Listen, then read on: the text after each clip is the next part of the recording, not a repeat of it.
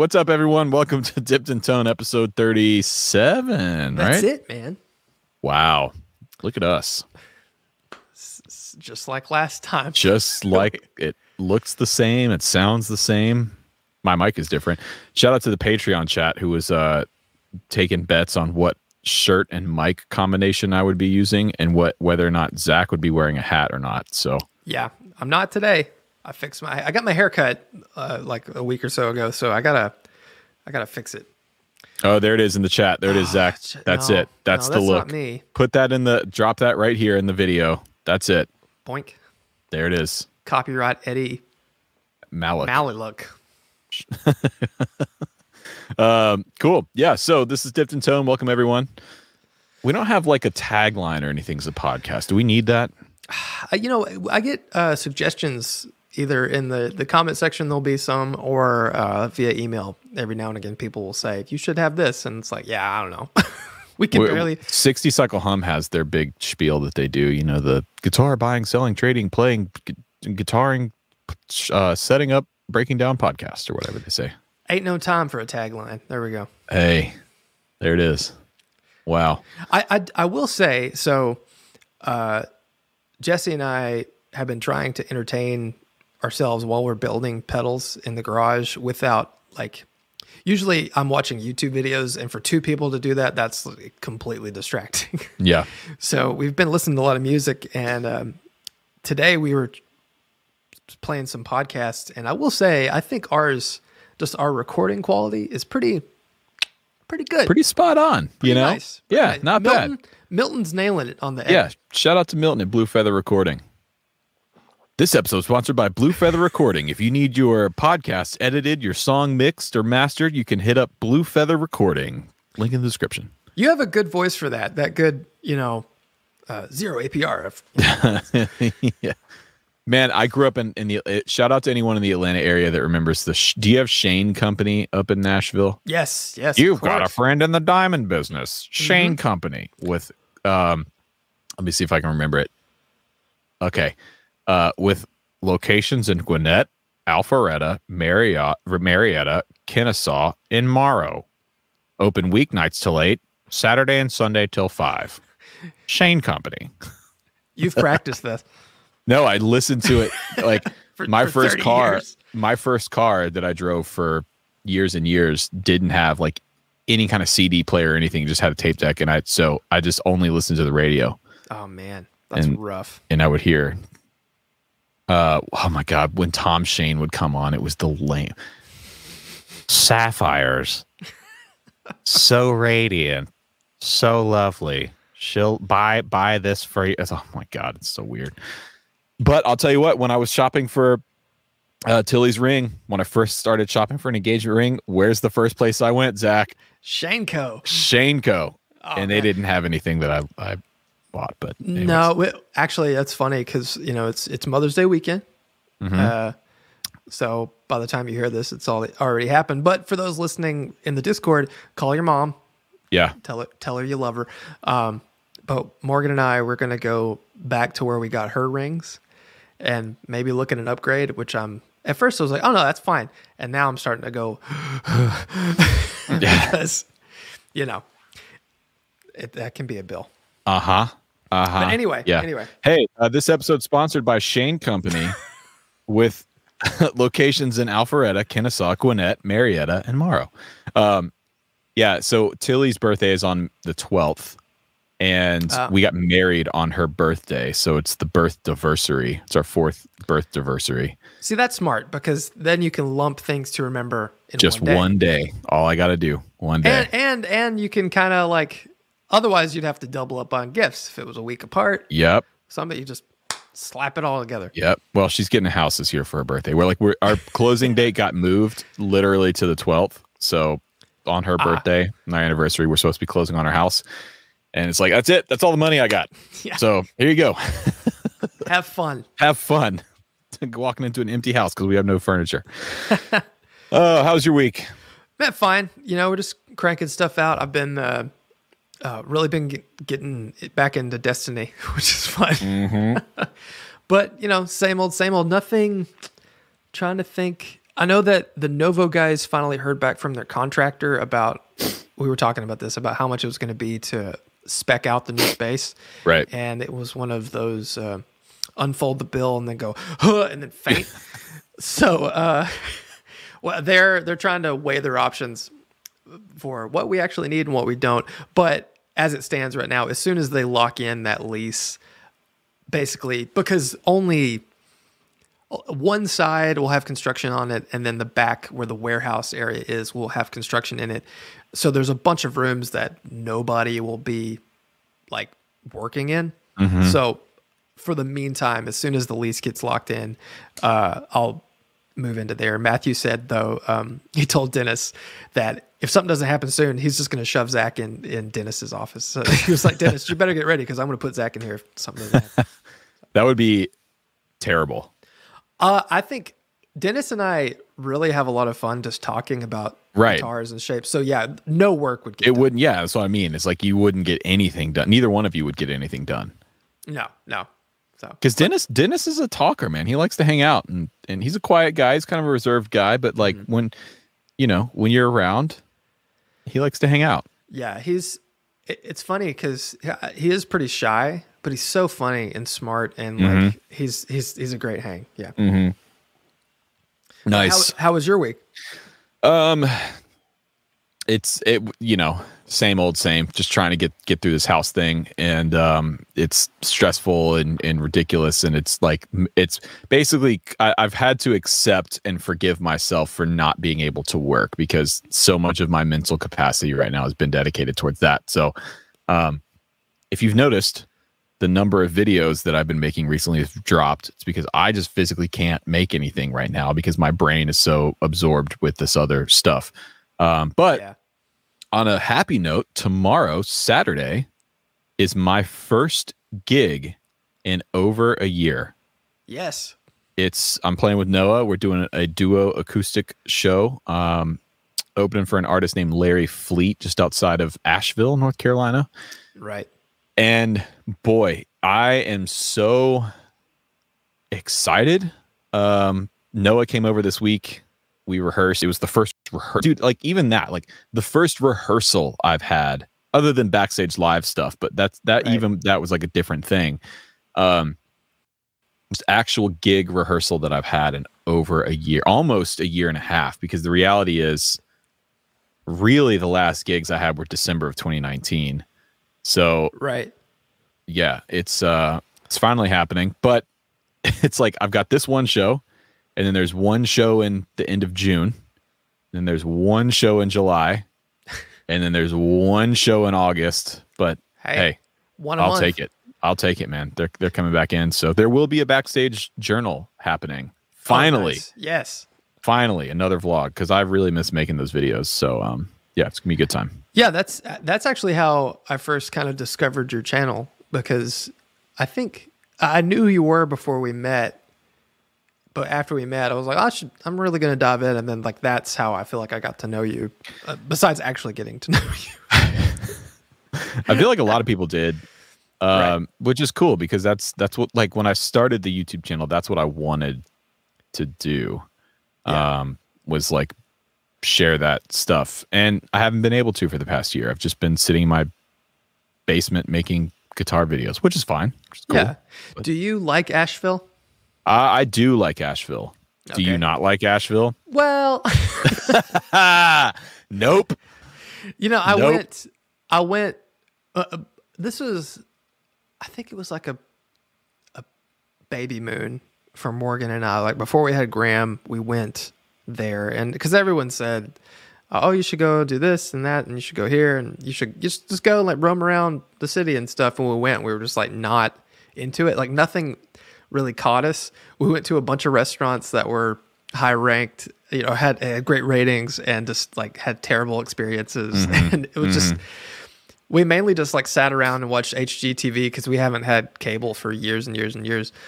And yeah, I just didn't have a great time. If you're not into Asheville is great for people that are into like outdoorsy stuff. Same thing with like Brevard. Like we were just in Brevard last weekend. I love Brevard. And Tilly and I are, we ride bikes. We're big cyclists, and Brevard is like a destination for mountain biking. It's Pisgah National Forest is like some of the best mountain biking on the East Coast. And Asheville has some of the best like road cycling and paddling and everything. So I love Asheville because of that stuff. Because it's a cool town. It's a funky town. There's a music scene. There's some good food there. So you can go and hang out in a cool place and then go do all that other fun stuff that we like to do. But if you're not that person, Asheville's probably not your hang. No, I'm not like that. I don't mind, I like going to the Smokies and stuff for just like, but not a long time. It's like a day or two. And then it's like, all right. No, I'm all about it, man. When we were in Brevard last weekend, I was kind of like, I could live here. Brevard sounds like some weird department store it's like a small chain in a really small town. It's like, we got to go to Brevard's. We got to go to Brevard's and get some, an igloo cooler. Keith needs a tux for his freshman homecoming dance. Got to go down to Brevard. Get him. Make sure you get him one he can grow into. Y'all have corsages.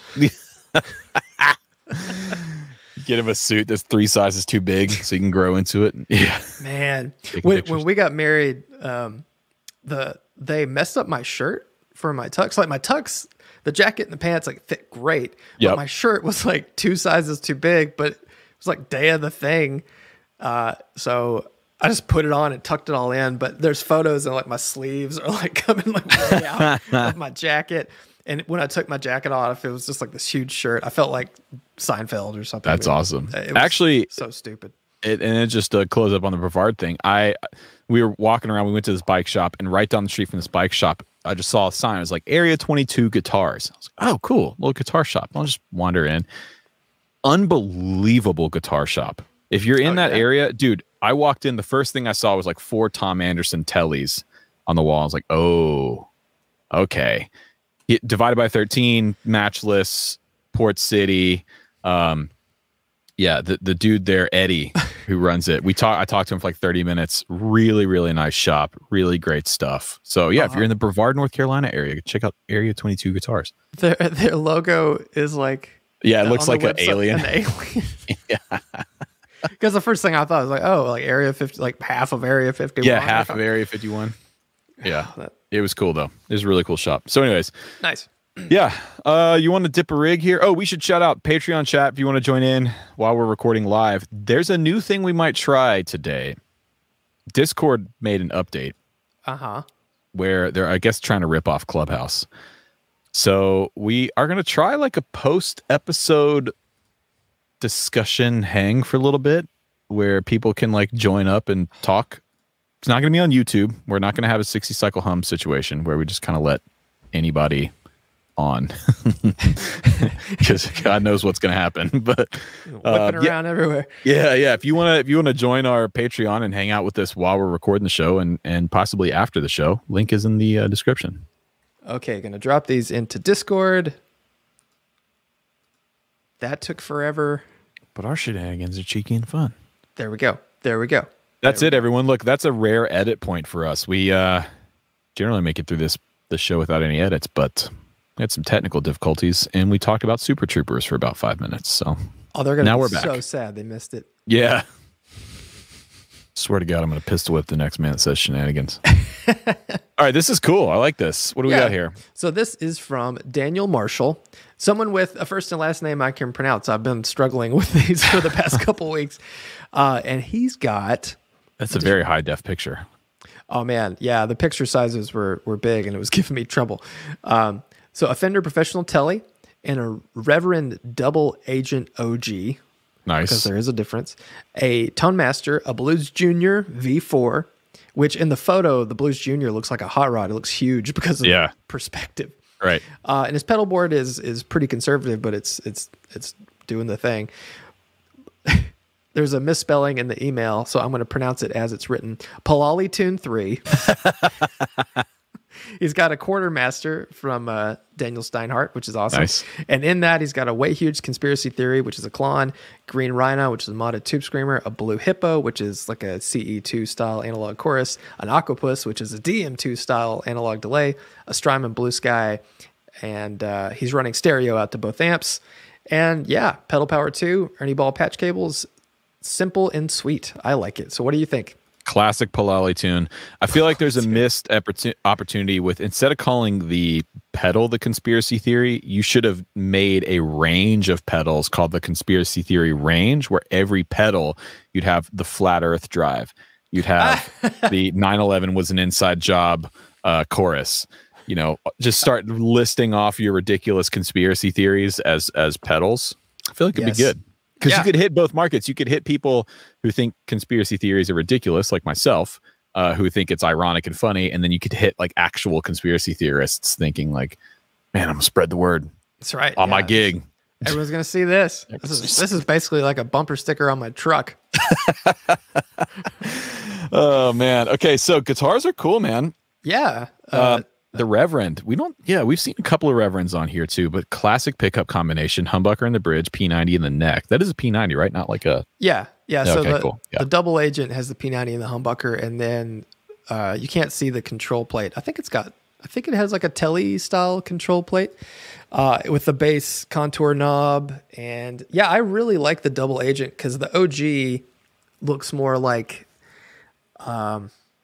it's a body shape that they've been making for a while. Right. And I really like it. I think that's a CMA exclusive in this like kind of pinkish hue. I was going to say, I really like the pink. I like that pink hue. It's kind of a shell pink. Yeah. It's like a pastel sort of salmon pink kind of color. And then with the slightly, is that a mint guard on there? Looks off-white. It looks it, but who knows? It might. Who knows? Could just be the color temperature in the. Send in your photo specs, by the way. I want to know what focal length and what aperture you're shooting at. I need to know your shutter speed and your white balance for all of these. And then the Tele that was an American Pro. Yeah, American Professional. Yeah, I have an American Pro 2 Strat, and man, the Fender has done really well with those American Pro series guitars. They're great. Yeah, I like. I like every American. I mean, man, the names of American Fenders are so confusing now. I know. But the American Pros are great. The only thing I wish they would do on this color combination that would just be ridiculous, but because I'm a lunatic, because this guitar, for those that are listening, it looks like a 52 style reissue, but I'm sure it has like a shiny black pick guard. Maybe not, but I like when they have like a Bakelite. Bakelite. Yep. I had the 52 Hot Rod Tele with the mini humbucker in the neck, and that had the Bakelite guard on it, and it looked great. But that's the easiest. Just go buy a Bakelite guard and throw it on there. Easy. Yeah. The only thing you'd have to change on a lot of those American Fenders is the neck, and you can see the neck pickup has adjustment screws. In most of those old school, they just mount to the body. So Right. Nice. Pedal board? Pretty straight ahead. Cool. Yeah. I mean, major love for the mini Way Huge stuff. Yeah. Have you played any of these? I have not, actually. Yeah. So I've played the original Aquapus. Well, the reissue. I've never played the OG Aquapus. I've always wanted to, but now they're like insane. Right. Money. So, but Green Rhino's great. It's a great Tube Screamer derivative. The Conspiracy Theory, I played one because it's a Klon. Right. And I mean, it was good, but it didn't. I went to Carter and they said, "Hey, could you try some of these just to compare?" Because they had one of the Wildwoods that someone had traded in, and then a few other things, and they were just like, "See if you agree with what we think." And I plugged them all up, and I was like, "No, this one doesn't do it for me." But I know it's popular, so not to rain on anyone's parade. Did you hear that sound? Yeah.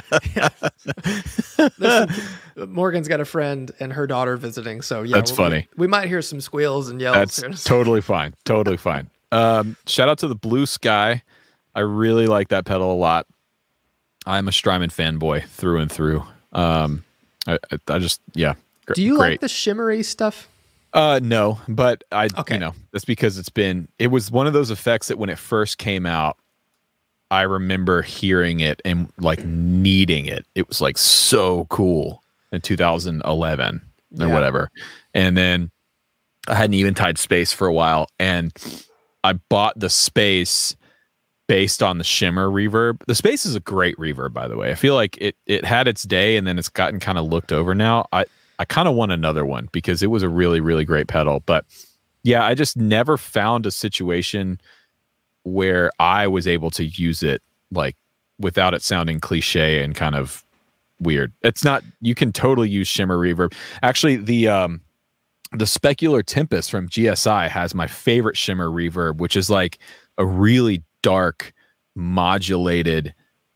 It sounds like a shimmer reverb that went through a really bad 4-track cassette deck. Oh, okay. And that's cool. It's really, really cool. Yeah, I've never found a use for it because for me, if I'm gonna use a reverb pedal, I'm gonna use a Flint. Yeah. But every time I've tried to use shimmer, even on the HX Stomp or when I've borrowed Strymons, it's too worshipy. Well, I mean, that's what it is. Yeah, it is. But that's what I'm saying is like on its own, it is cliche, like worship bro kind of vibes. But sure. If you do something else to it, if you modulate it in another way, as because then you can get really creative and do some really cool stuff with it. Yeah. But I've just never on its found own a use for it. Yeah. Yeah. What do you think about the amps? This is pretty straightforward. Man, I've got my Tone Master set up right here. I was playing it all week this week. I love that amp. I really, really love that amp. I still stand by my statement. If I'm buying a deluxe reverb reissue today, I'm buying the Tone Master over the tube version. Nice. Yeah, and because they put that update out not too long ago. Right. And I need to make a correction because I have said this before where I was like, oh, they should have put a USB outlet on it so you could update it, not knowing that they actually did. Right. It's a micro USB and it's way up under the chassis. It's completely in the wrong position. But they put out an update a while ago where it was like essentially like clipping the bright cap on a deluxe reverb, and they reworked the actual reverb algorithm itself, and it sounds fantastic. Cool. Yeah, I've heard that it's an improvement. Yeah. What do you think about the Blues Junior? I know that you are more of a fan of that amp than I am. Well, that's a Blues Junior 4 that I've not played a 4. Mine is a 3 that's heavily modded. I've heard good things about the 4. I think they kind of lowered the noise floor and they improved the taper and the volume pot. I don't think there's many other changes. Yeah. It may have a different cabinet material. Yeah. I'm not entirely sure. The biggest problem with the 3 is that it sounds like it looks. It sounds like a small little box on stage. It sounds really boxy and kind of weird, and that's why you really need to mod it. But I've heard that the 4, they kind of fixed that. Yeah, I really love my Pro Junior. Yeah, 4. Don't like the speaker in it, but I think it sounds great. And yeah, I think with mods they get better, but it's not my favorite amp. But everything, like the left from the guitars to the left, it's like that's perfect. I wouldn't need the stereo-ness. Yeah, the stereo-ness is kind of redundant. I mean, it's cool for playing at home, but like we've talked about, I don't think it's really practical for gigging, for most gigging. Now, again, if you're in a first class, like highest level touring situation, that's different. Yeah. I know Pete Thorne has toured with wet, dry, wet rigs before and stereo rigs before, and that's great because he's touring with, a consistent production team and a consistent sound team where they can take the time, and they do take the time to get that stuff dialed in properly. But if you're gigging around like clubs and stuff, don't bring a stereo rig. Right. Yeah. So what would you rate this baby? This is a solid rig, man. Really versatile, covers a lot of ground, really usable, good for home playing, good for gigging. I like the 2 different amps. Again, not to use together. Maybe in like a dual mono setup you wanted. Because again, the Blues Junior is not a Fender sound. It's an EL84 15. It's almost more like an AC 15 sometimes, like when you push it. Not totally, but It's not a Fender blackface kind of sound, really. Right. Oh, so he's actually in the chat, Daniel, and Nice. he's saying he typically uses just both amps for recording, contrasting the mids with the Blues Junior and there the you go. Tonemaster, but he mainly uses the Tonemaster live. So yeah, that's what like Bonamassa talks about with the mid stacking thing, like running multiple amps and having them kind of complement each other. I like it, man. This is a cool rig. I'm gonna give this. Only thing I would like to see is maybe a little bit more variety on the pedal board. Sure. You know, just in terms of effects and maybe different options. So I'm going to give this 7.9 shoils. Cool. Yeah, I was thinking 8. So nice. Right. Hey, man. Look at us. Right in sync. All right. That's great. That's great. So, yeah, there it is. So here's our topic to everyone who's been, you know, if you're watching this, we should have plugged this at the beginning, but in the chat or in the comments, some heroes each week will take and notate out and timestamp our segments. So here we are getting on to our subject today. Are we in a Are we in a pedal bubble? That's hard to say. Pedal bubble. So this came up. I watched the Pedal movie this week. Me and my dad actually watched it together. It was really cool. He's an electrical engineer by schooling, not a musician, doesn't play, but just he's been really interested in guitar and stuff ever since I got into it. So he knows about pedals, but it was cool to watch it with him because it really kind of put the history and sort of the importance of pedals into perspective for him, and it like really clicked. You haven't watched it yet, have you? No. Are you gonna watch it? No, I don't intend on it. I mean, maybe when it's free, I might put it on in the background when I'm doing stuff, but no. And a couple of reasons. I live and breathe pedals every day. Most of the people that are in this movie, if I had a question about something, I would just call them and ask them about whatever it is I wanted to know. I don't feel like I have to sit and suffer through an entire movie to answer those questions. And I'm slightly butthurt that no one asked me to be involved in it. So, yeah, I was a little surprised to see like no mythos anything in the movie. It did seem like at points they were sort of playing some favorites in terms of who they were highlighting and who they were talking about and who they were not talking about. Because the first basically half of the movie's long. If you haven't seen it, it's like 2.5 hours long. And the first half is all about kind of like the history of pedals and the proliferation. It was awesome. It was really, really well done. And talking about like where they started and then the rise of the mass produced pedals and then the rise of the boutique movement. And then the second half, it gets a little convoluted because they start talking about the boutique market and then it just sort of loses its kind of timeline feel. And they're just like, and this person's really cool, and here's their pedals, and this person's really cool, and here's their stuff, and here's this. It was just kind of all over the place. But I was in it for about 2 seconds, which is cool. They did misspell my name, which is that really makes me crazy because I don't like when people misspell my name. My dad has misspelled my name before. Zack. Wrong. Thanks, Dad. This wasn't like they didn't call me like Brett. It was Rhett Schull with a C, Schull, which people always do. It's always happened my entire life. Well, see, like here's my thought behind that. They had to go. Did you send them your video or did they? No. So I got an email about 6 months ago from one of the directors asking if they could use a clip from one of my videos. And I was like, oh, it's amazing. Yeah, man, would love to. So he emailed Rhett at rhettschull.com. He went to Rhett Schull's YouTube channel. They had to go to my YouTube channel, like get the clip. I didn't send them anything. They went to the channel and then my name's right there. Right. And that runs all over me. I hate when I email someone and they email me back a response and they misspell my name. It doesn't compute with me. And to me, that we all have those things, like that one little thing that makes you go, no, I'll never even entertain this person again. Like I'm never even going to think about doing that because they did this one minuscule thing. But to me, that's a pretty big deal that you missed that. It is and it isn't. I don't want to sound ungrateful. Like I thought it was really cool that I was, It was literally just a clip of 2 seconds from a video, but it was cool. Like they were talking about YouTube and like the impact of YouTube and everything. And it was like RJ was in there for a second. I was in there for a second. So it was cool. It is what it is. It doesn't matter. But I thought the pedal movie was well done. It was entertaining. And I would encourage people to watch it. If you're interested in pedals, it's cool. And you might learn something. You probably will learn something. It was basically hosted by Josh Scott. Right. he's like in it more than just about anybody else. But they interviewed and they talked about and highlighted some cool people.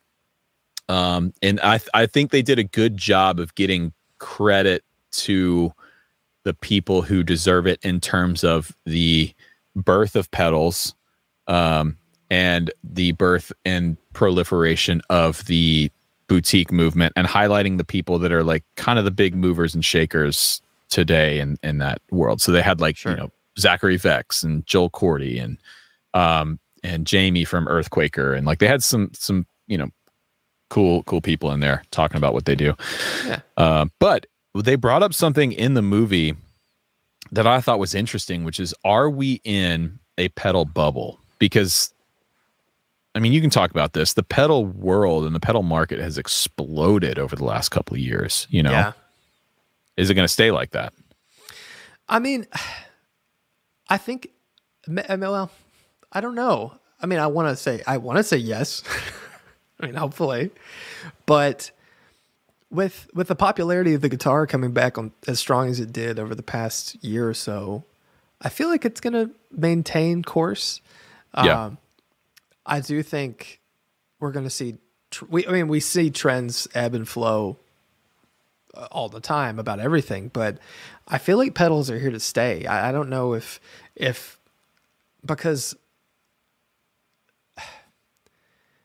the days of people just plugging right into their amp, I don't know if that'll ever come back. So where, like, what would we use instead of pedals? Plugins, modelers. Like, that's the thing, is we have things now that the younger generation of players that are coming up.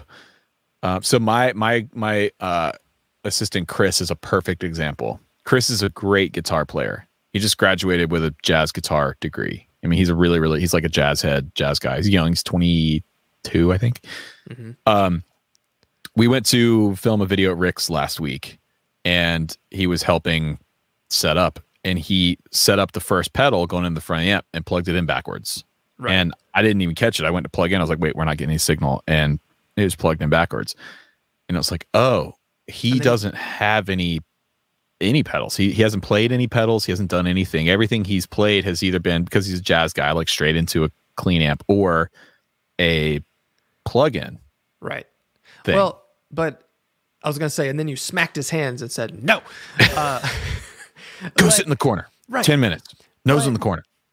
I mean, using plugins and stuff for playing at home is great, but how long is that going to last? I mean, not every guitarist who's going to learn is going to, haul their MacBook.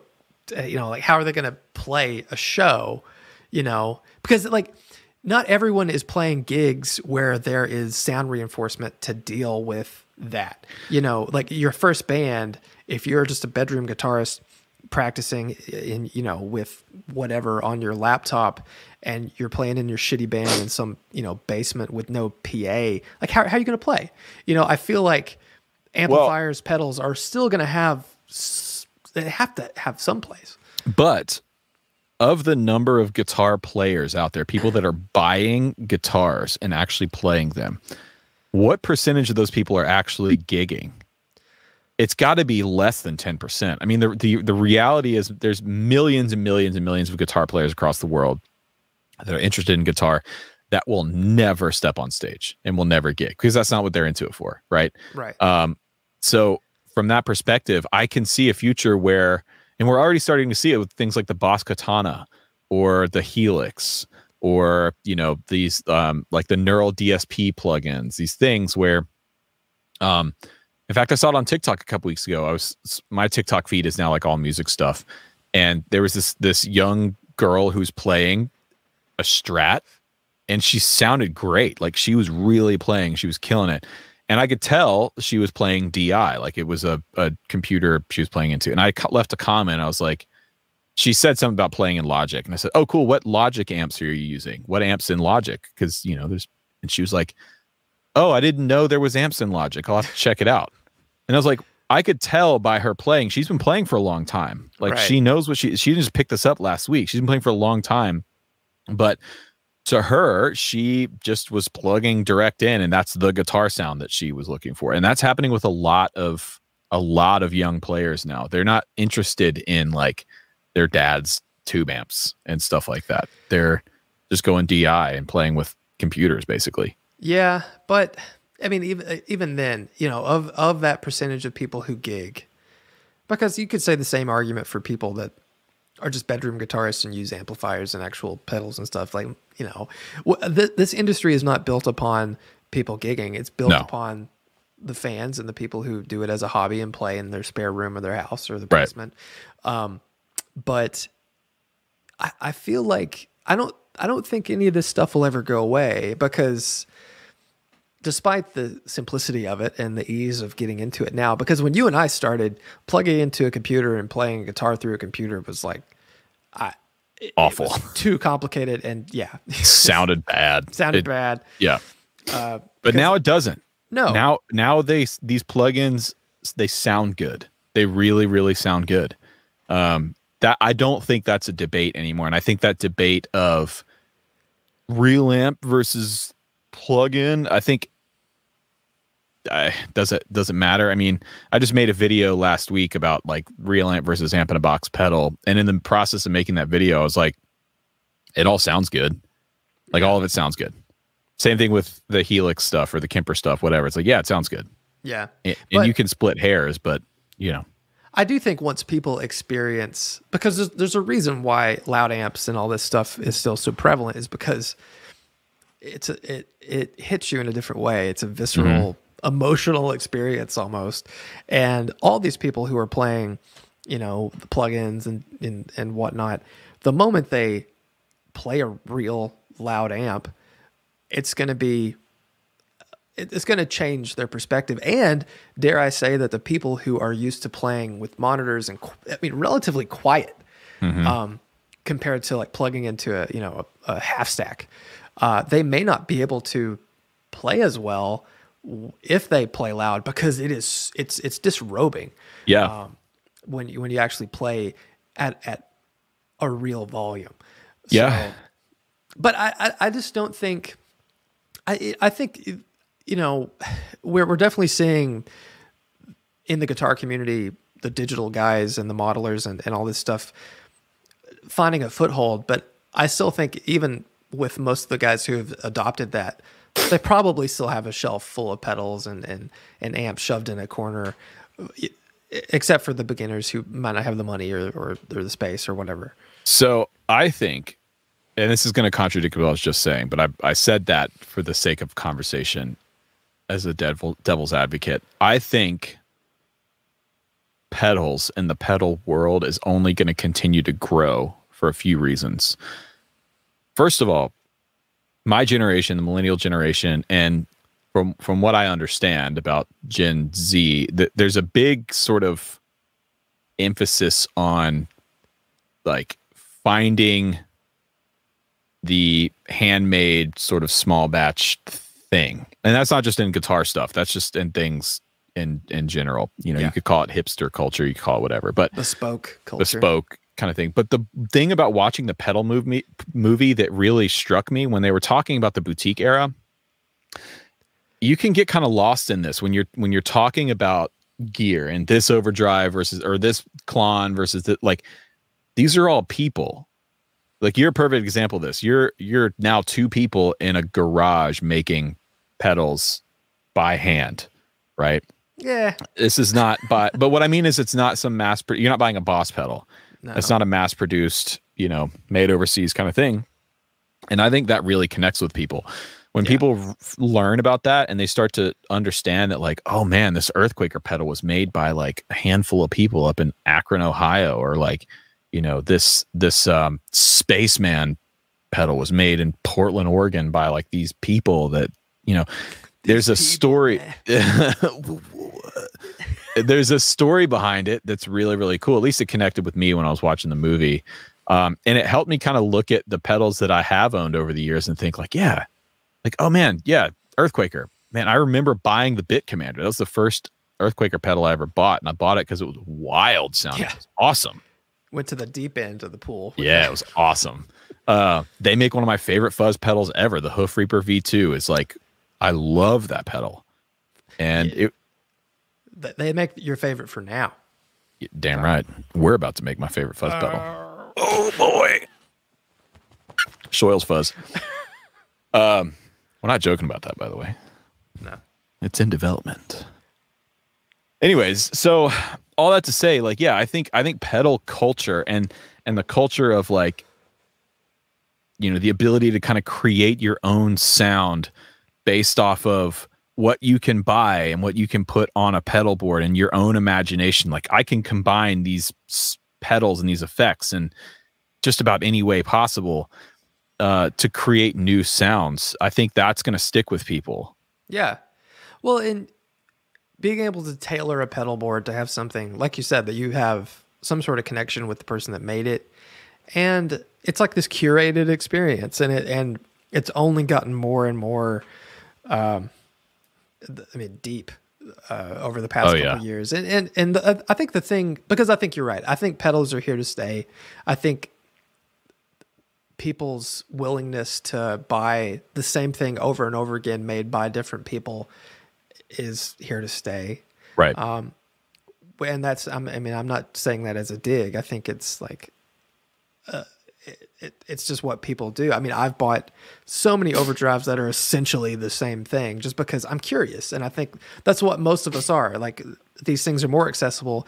Even the smaller company, because I don't even consider what most of the things I make boutique anymore. I think like the Olympus, that feels boutique. The Wildwood feels boutique. But my normal stuff, it feels more just like a standard thing, even though it's just two people, you know, putting the final assembly and testing everything and boxing them up. You know, there's a lot of hand work that it takes to make it a thing, but it doesn't feel boutique the way that my early stuff did.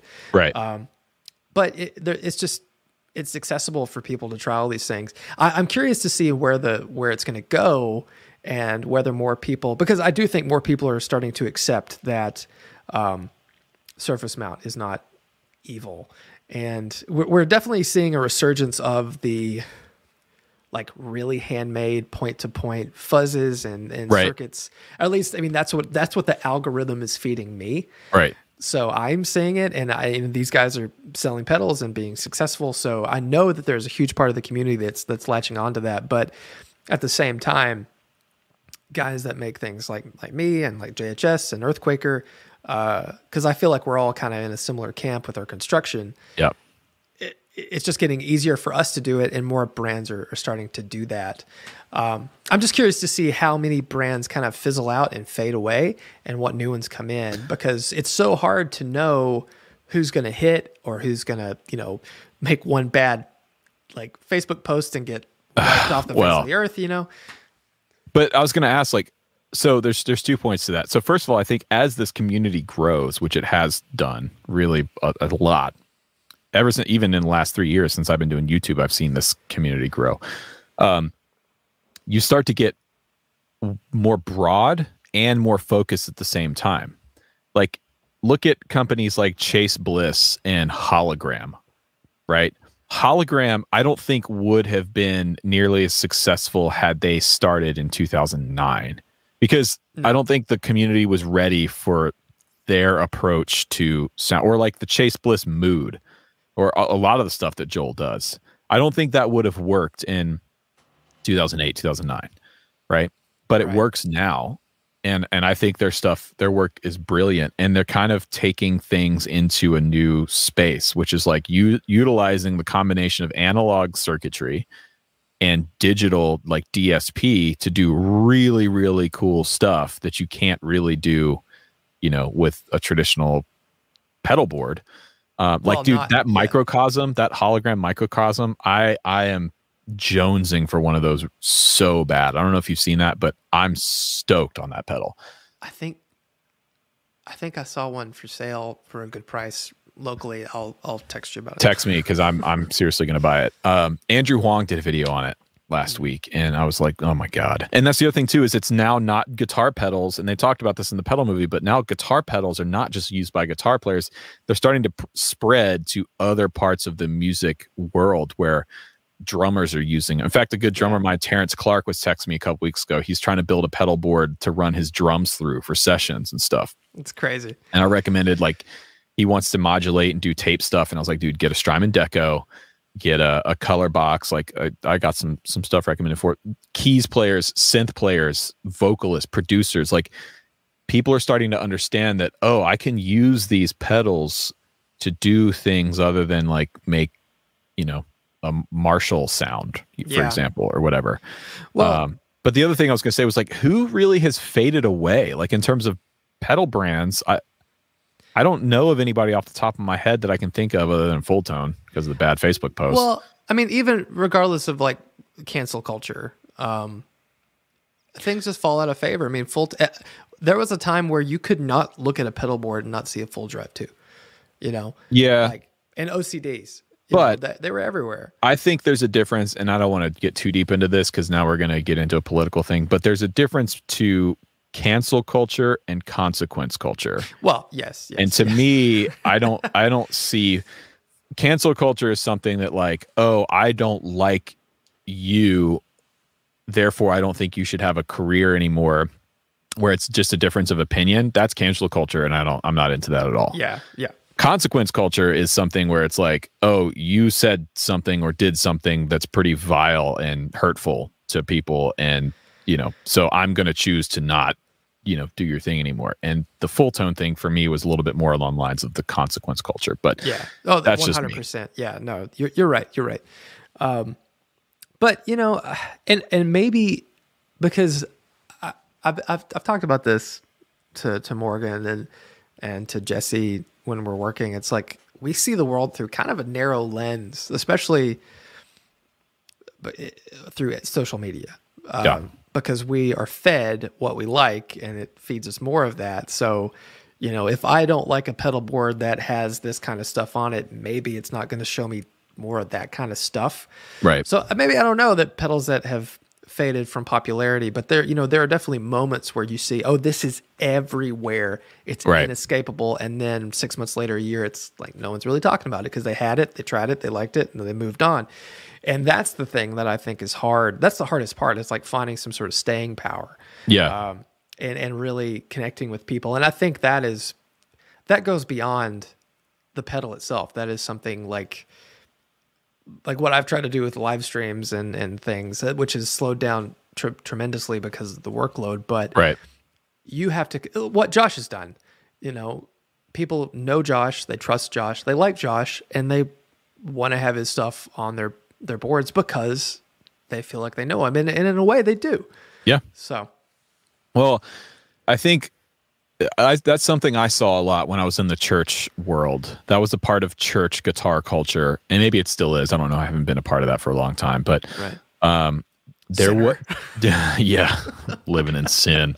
There was this culture with other guitar player friends that I knew in that world where they were just constantly swapping. And it wasn't just pedals, it was guitars. Like, I would play with guys that literally every 2 weeks had a different boutique guitar, and that were like, oh dude, this is it, this is the thing, this is like, oh my god, this is just it's this guy, and he only uses handmade sandpaper to sand his neck, like that kind of stuff. And then 2 weeks later they'd have something completely different, like, yeah, it wasn't that good, I just didn't like it, and I got something else, you know. I think people are way more fickle with guitars, which I kind of get, I guess. But they're so much more expensive. Like, it's easy to say, $200 pedal, I'll throw it on reverb, get $180, get $150, and then, you know, but you know, fancy guitars, that's not unless you're buying and selling Novos for crazy money, which people are doing. You can't do that. It doesn't ebb and flow like that. But Right. I've said that too much. Ebb and flow. Ebb and flow. I say shout out too much. It's okay. Shout out. Yeah, I do. I listen back to these episodes to like, it's kind of like my version of watching the game film to try and figure out like how we can be better and how I can be better and everything. And I just write down, Zach, cringe. stop saying like. I cringe I just did it earlier. I said shout out to like, oh God, I said it. Yeah. So I think I think the pedal market will ebb and flow, to use your term, over time, because that's what markets do. But I don't think that we're in a bubble. I don't foresee a future in the next 3 to 5 years where all of a sudden the bubble bursts and nobody wants pedals anymore. And all of these expensive pedals, like you can't, you're selling them for pennies on the dollar because nobody's interested, nobody cares. Barring some kind of massive technological revolution and advance where everyone wants this new thing. But even when that happens, that'll be the thing for a while. And then that pendulum will start to swing back and people will want to go back to the individual thing. But it's funny because I joined, there's a pedal builder Discord, which I'm so shit at Discord. That's like, I try to use it and I'll see a conversation happening. I'm like, oh, I could talk about this. And then, oh, that was 3 days ago. But some of the guys on there are showing that they're buying parts and they're buying thousands of transistors, caps and things, because the downside to all of this, all the success, is that for the people who are unwilling to move to surface mount, and even surface mount stuff, there's a lot of semiconductor shortages and things right now. Those materials are often finite, and especially the old school style guys, the guys who are building things with new old stock parts, vintage transistors, using the paper and oil caps from back in the day that they have to measure each one.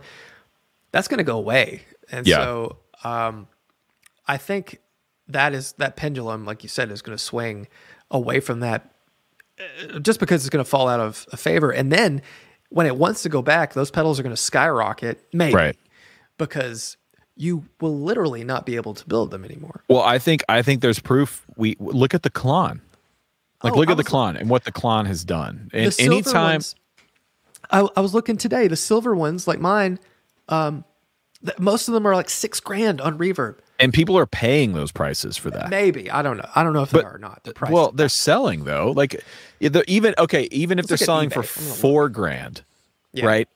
That's insane. But people want it. You know why? Because it's finite, and that is human nature, and that will always. And you're totally right, man. When you can no longer get a germanium transistor fuzz new, well, this old stuff. Even the old stuff, meaning the stuff like, even the stuff that like Josh is making or you're making that has the real transistors in them, the real parts in them. And then people are going to start mining parts. They're going to start getting pedals and buying stuff that have, the parts in them and pulling the good stuff out and putting them in new stuff. You're going to start to see this like Mad Max culture of like ripping, gutting old pedals. Oh my gosh. There are companies making new germanium transistors. Like it's there, but it's not as good. Not as good. Oh my god. No, it's not as good, dude. It's the old stuff, dude. It's gotta have the old ones, man. It's not as good. I saw it on the gear page. It's not as good. They are as good, but I think I triggered something. I don't know. There's a lot of things racing through my brain. I was just going to say on eBay, a bunch of silver Klons, $3,500 all day long. Gold ones for $4,000. There was one that sold. An offer was accepted around $5,500 for a gold one. And then Matt Bennett Tyler Larson bought his gold one for $5,000, didn't he? Yeah, well, that's what he said. I mean, I think he might have bought it overseas, and he might have had some fees and stuff, because the place that has the most of them, I think, is Japan. And that's all minty fresh. Same thing with tape echoes. Like I've been jonesing for another tape echo. I want an RE201.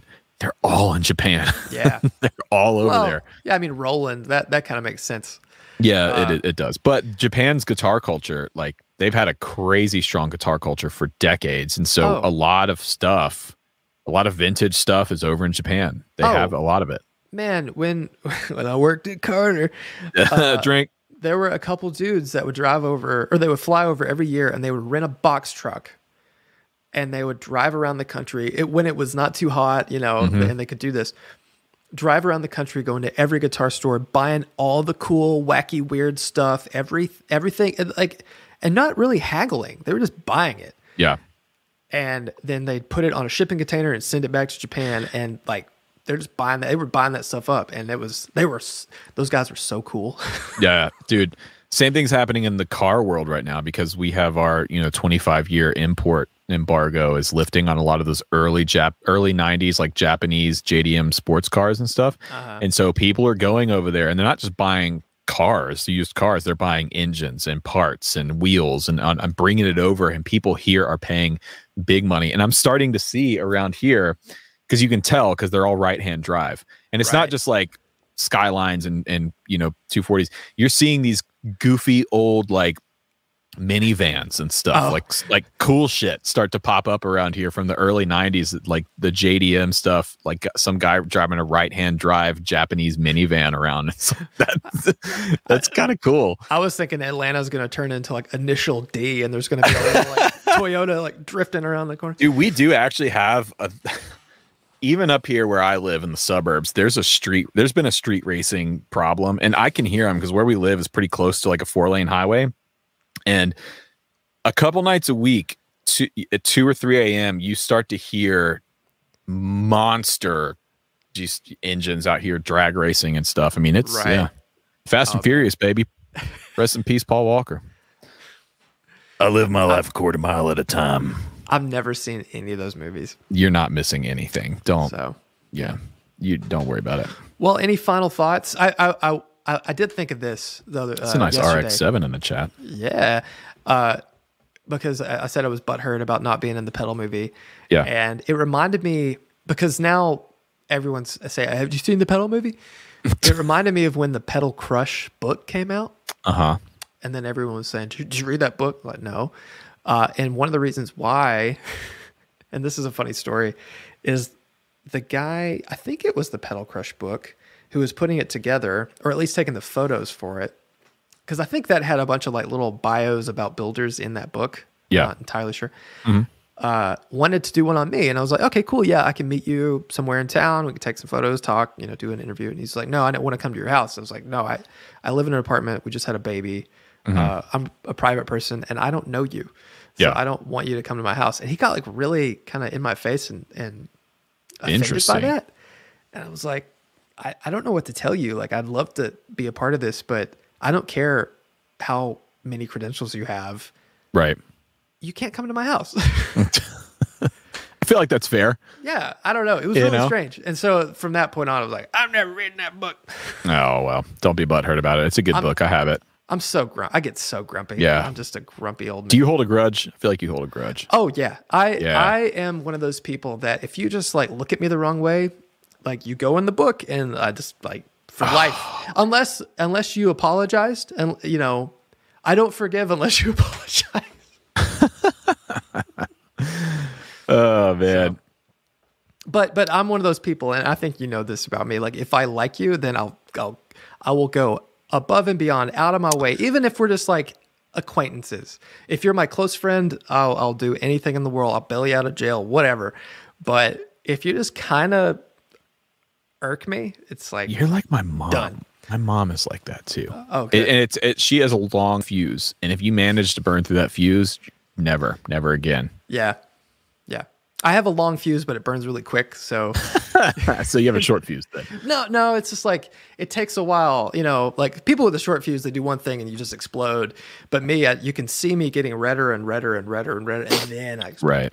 Right. So yeah, I don't think we're in a pedal bubble. I think we're in a pedal boom, and I think we've said this 1,000 times before, and I stand by it. We are in the golden age of guitar. Yep. Maybe not in terms of pop culture and its relevance in pop culture, but in terms of being a guitar player and your access to things and what you can do with guitar. This is the golden age. This is it. Because you can do all the old stuff. You can go and you can get the things, and it's affordable, and you can make the sounds and play like your heroes played, but there's also a lot of people that are pushing the envelope and turning the instrument into something where it needs to go. It needs to go somewhere new and fresh and different. And there's a lot of people pushing it forward. And I want to be a part of that. You want to be a part of that. And okay, well, I want to be a part of that. And and I'm really happy about it, man. I'm really happy about being a guitar player and being a part of the guitar community right now at this time in history. I think it's really, really cool. It's really cool. So, and on that point, if there are things that are happening now in the guitar realm that you think are going to be the next Klon, like get them. And and just like the Bitcoin, man, HODL gang. Hold on to that stuff. HODL. Yeah, I have a few things that I think might be, but those things you can't. You can never know. Like people in the '90s who were buying Klons. I talked to Tim Pierce about this, and he was like, he's like, man, I had 3 of them. I didn't like them. I bought them when they were new. I got rid of them. Had I known that they were going to do what they're going to do, I would have held on to one. Right. But when they were buying them in the '90s, people didn't know. It was just a pedal you could get. Well, I mean, like, think about, you could buy how many TS10s or TS808s or, old, huge pedals could you go and find at local shops? Yeah. If you had all those. I mean, it's just like everything, I remember seeing Gibson Juniors for no money or Melody Makers for no money. Yeah. But I think the thing these days that people are like willing to spend money on. I mean, when I was looking at eBay here, it was a KTR sold for like $800. My God. Oh yeah. Oh, okay. 1, 2, 3. Yeah. Like a bunch of them for over $700. There's I had one and it was not good. It wouldn't work. I think it's okay. I know. And I know that yours had the ribbon cable problem, but it's like, I feel like if everyone kind of chilled out and just held on to that stuff, one day there's going to be a lot of, maybe not so much the KTR, but anything limited and small batch, I feel like it's going to be worth some money. I think divided by 13 amps will be highly sought after. To me, the criteria is this. If it's been like a small operation, one person making it, and it's really good to the highest build quality, and it doesn't sell out, it doesn't get big, look at the early matchless stuff, the Samson era matchless stuff. Like, people want them. I think whenever Fred decides to stop making amps, it'll take a while because they're still kind of under the radar for a lot of people. The divided by 13 stuff. Like, people know about them, but they don't really know about them. And it's not a lot of people's first choice for an amp because they don't know that they're amazing amps. Right. And I think that's the secret. It's always just been Fred building them with a help. He usually just has one employee there in his small shop, and when he's done making amps, he'll be done making amps. Yeah. And that's the thing. So look for that kind of stuff. Yeah. Look for that, like, oh, it's just the one guy and he's just doing this thing. And, I think Analog Man is a good example of that. Yeah. Paul Cochran, Tim. Yeah. Paul Cochran, like they haven't expanded. They haven't blown up. They haven't really gone beyond just what they are. And then, so I think they'll be sought after. Totally. Well, shall we shill? Yes, we shill. Yes, we shill. Hey. Hi-oh. Hey, man. It's good, man. Hell. Woo! Oh, God. Do you have one? No. I do, and I think... Actually, I do. I do, too. Hold on. Okay. I'm going to wait patiently here while he... Oh, I got it. You want to go first? Oh, okay. I want you to see mine because I don't know if I told you I did this. So we've all seen this guitar. Yep. Yeah. Oh, did you mod it? I did mod it. Of course you did. So I put in, and I think people might go, hey, what? I took out the Fralin. Okay. Because I changed the pots. Yep. Because of course, you can't well enough alone. No, because they use 500K pots, and even though this was a really high output pickup, it was. Dennis likes really bright guitars. He has said that many times, right? And I don't really, right?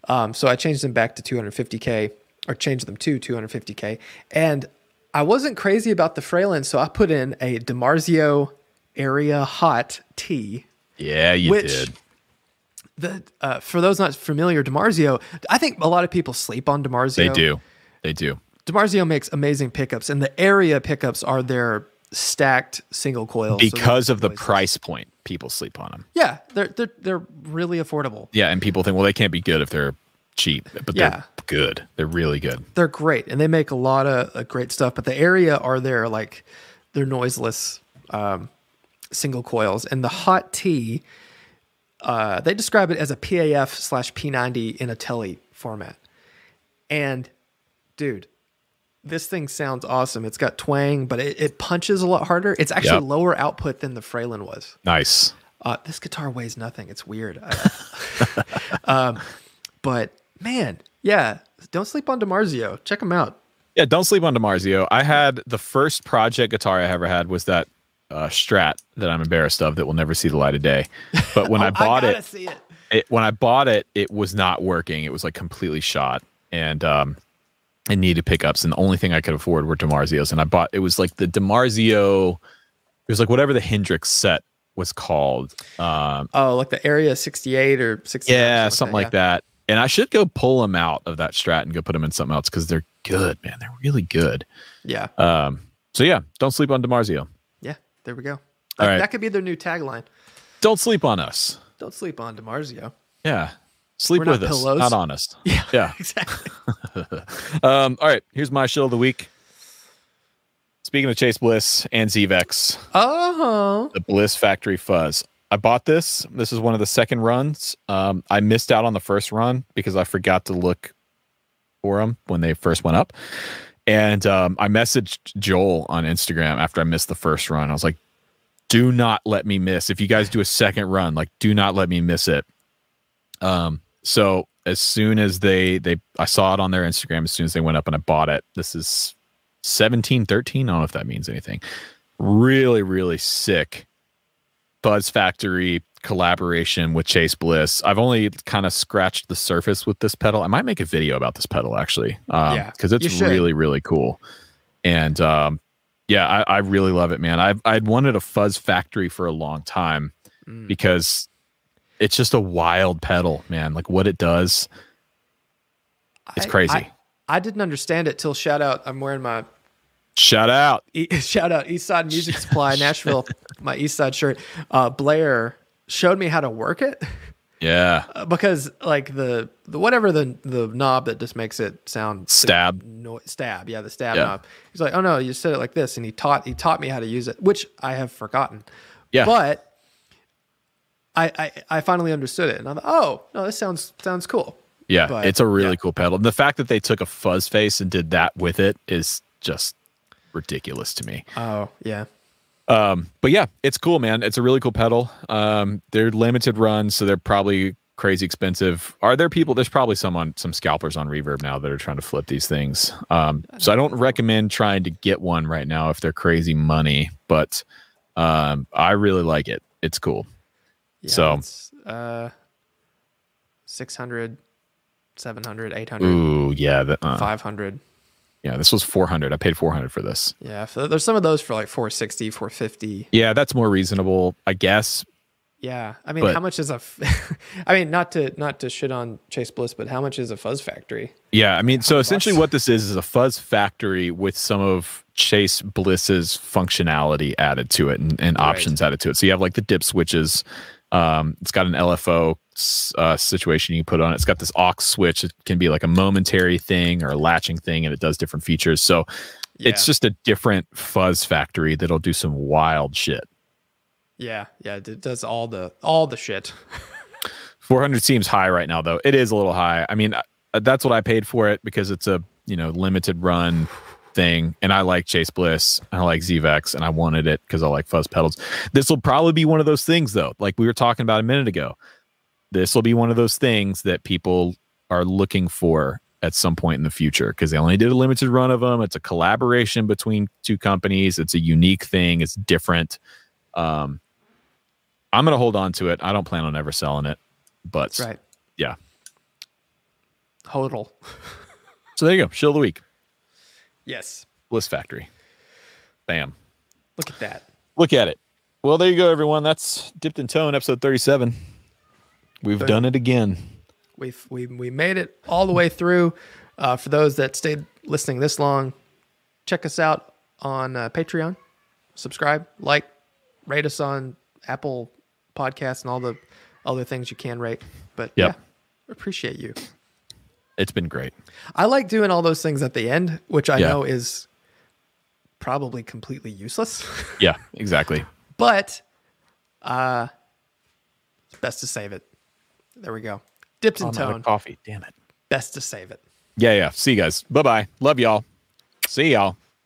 Bye-bye.